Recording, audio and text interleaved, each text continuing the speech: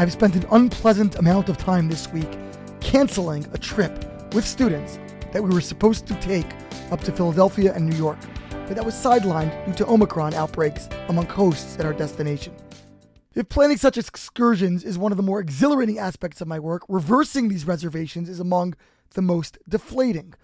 Like most of us, I'm sure I am so tired of the whiplash associated with preparing and negating all kinds of events and experiences. In the midst of this emotional upheaval, I was struck by an insight, which I was gratified to see echoed in the words of a great 19th century sage. But first, this week we learn of the first mitzvah given in the Torah to the Jewish people, the commandment to sanctify the new moon, Rosh Chodesh. At first blush, this seems an odd choice for an inaugural obligation.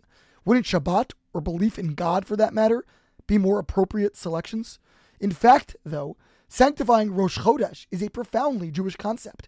The Jewish calendar is primarily lunar-based, and the Talmud analogizes Jews to this particular celestial body.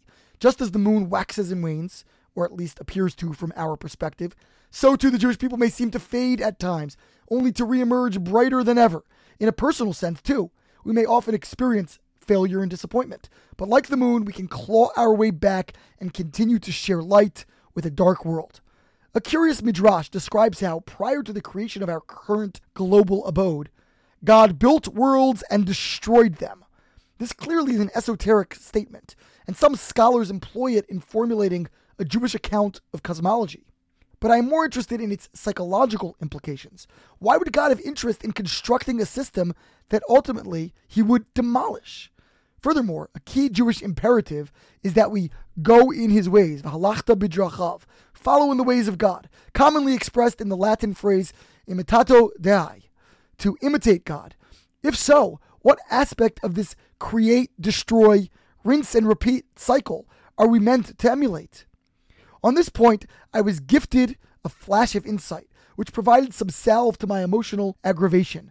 But the identical sentiment is expressed far more eloquently by Rabbi Nosson Tzvi Finkel, known as the Alter, the wise sage of Slobodka. He writes, "We are forced to say that also in the destruction of the worlds there is great wisdom, and from this wisdom emerged the world that exists. Not only God has the power to create out of destruction, we, like God, are granted this same ability to find wisdom in the ruins and to create worlds on the backs of those destroyed. This is what it means for the likeness of humanity to be created in the likeness of God."